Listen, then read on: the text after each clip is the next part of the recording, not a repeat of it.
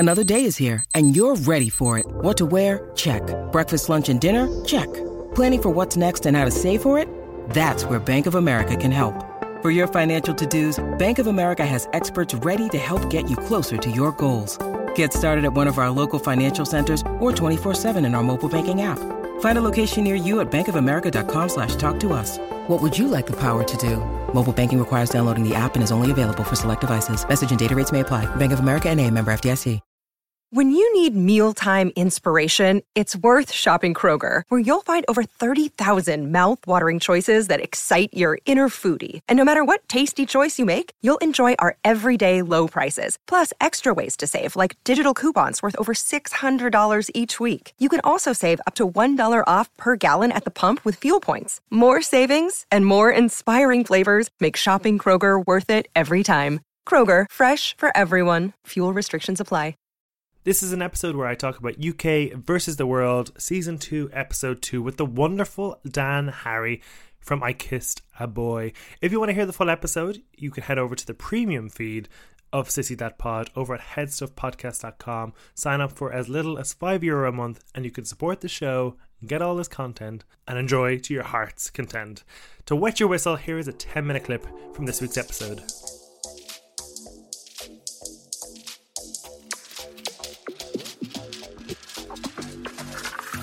It's a new day in the workroom, and we are discussing UK versus the World, Season 2, Episode 2, with Dan Harry from I Kissed a Boy. Dan, thanks so much for joining me on the pod. You are so welcome. Thank you for having me. I'm excited to chat drag with you. Yeah, I mean, UK versus the World. How did you watch Season 1? Yes. I really liked Season 1. It was great. But Season 2 particularly I'm excited about because I've got a couple of friends who are on it. And yeah, I'm invested in Season 2 for sure.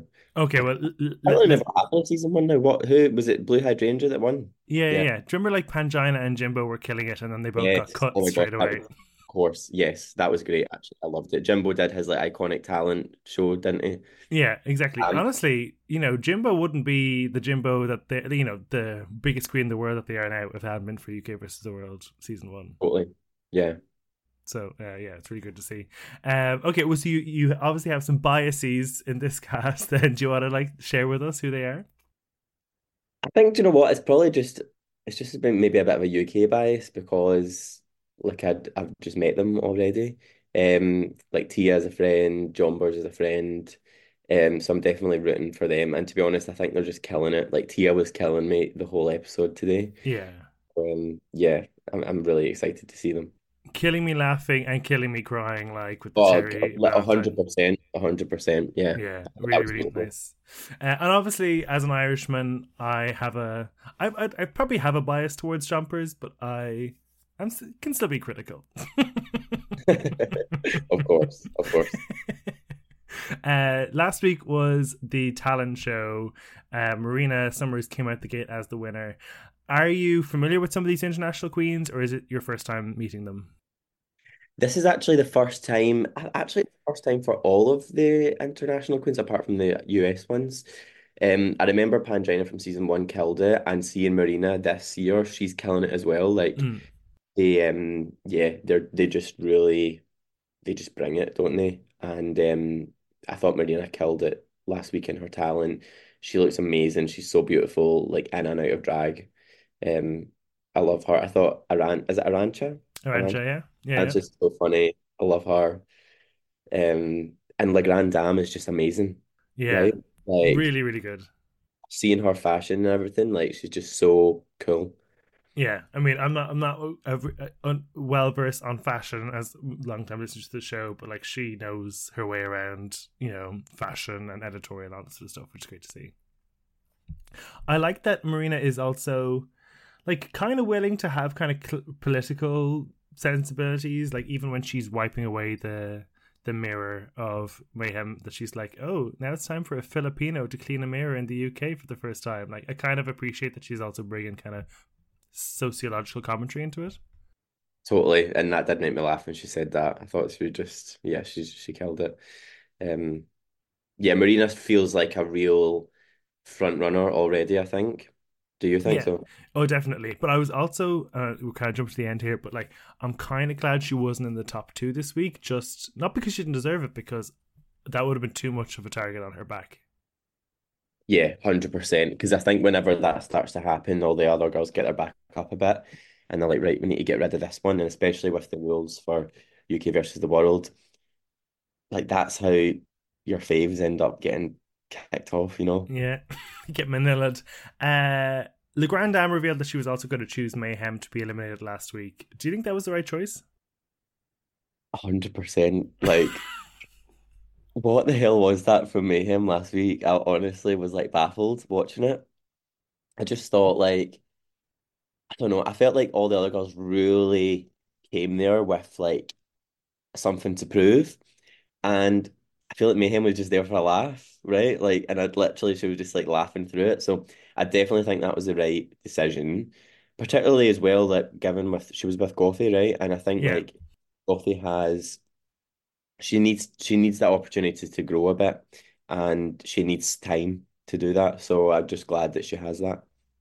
Yeah, I mean, I kind of think it was the right choice as well, even though I do think Mayhem probably could have reached higher highs in the rest of the season, because even into episode two, there's still like an element of, I don't know, like reserved or shyness from Gothy that I think isn't reading too well. But yeah, that talent show was a flop. And I suppose we didn't discuss last week that she just said that she is suffering with long COVID, which is maybe why she couldn't be kicking and bopping and doing the splits, which I guess is Who fair is enough. Mayhem? Yeah.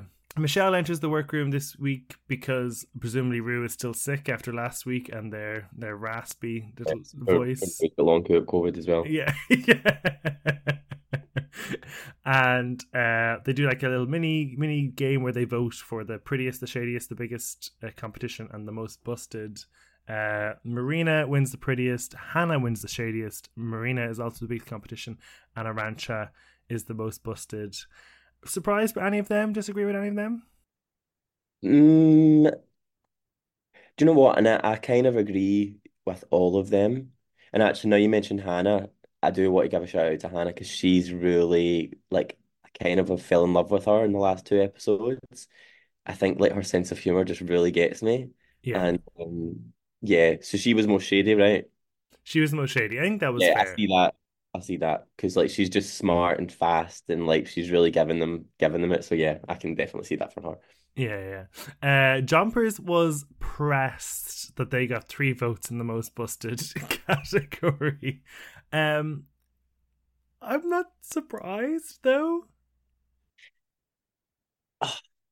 I mean, I feel like I don't know the other ones enough to make a judgment. I personally don't see that for John Burrs, but my view is like, babe, don't be pressed by it. Like everyone's got to vote for someone, you know. So like, it's not that deep. But I guess she was kind of like put out the fact that the UK girls voted for her. But She was um, pressed before she realized it was the UK Queen's yeah, Gala. that's true. She She was. she was like, "I want answers. I want answers." Yeah. No, I wouldn't. I definitely would not have voted her that at all. But I thought it was funny her reaction. I mean, I think she was unfortunate that like her whole number last week was all like, "Oh, you said I was fashionable, and but I would, I'm a fashion queen, but I'm not fashionable, but I'm fashionable now." So she kind of introduced the fact that like people critiqued her aesthetic in the past. So I think it's not surprising. And because she spoke about it, she was kind of the first person that came into my mind when I heard the category, and then I was like, "Oh no, Arancha probably needs a bit more polish," so I probably would vote for her. But Yeah, because of that, I would have said Arancha, and maybe, and God, I don't know her enough to, so maybe shoot me down for this, but maybe Keita. well, Kata ends up doing really good this She does being really like good top two. this Yeah, yeah. episode, but I felt But like she in the first episode I didn't necessarily. I kind of would have placed her in that yeah, position. that's fair enough. She was kind of wacky. Like, yeah, I guess it was kind of just a club outfit that she was doing that pommel Mm. horse on the mushroom with. So Or yeah, that. that's probably fair enough. That's probably fair enough. I loved when the queens were running to pick up their clothes. Teresa lets off the gayest of gay gasps when she finds a bit of purple material. That's why we love Teresa May. Yeah, she's so funny. I love her. She's great. And even Tia being triggered by finding the same green fabric that she wore when she did the design challenge in episode Oh of my God, season that's 2. brilliant. Yeah, I love that.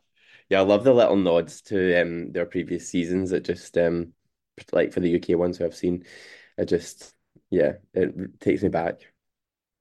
There was a run through with I almost said Mariah, with Michelle. From the run through, who did you think was going to win the challenge, just based on the little sketches you saw?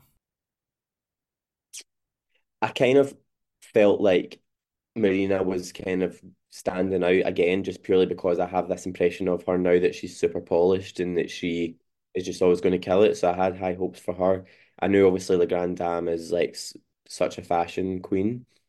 I felt like she was going to be a standout, and also the way Tia explained her like approach being like a tribute to Cherry, like it's going to have to be something really good for her to do that. So I had high hopes for those three.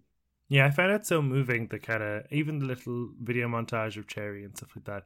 I know there's other queens who have passed away from the show, like Chi Chi DeVayne and Sahara Davenport and stuff like that, but there hasn't been like a clear nod to them before like this, which I thought was a really, really nice touch for like the broader Drag Race franchise.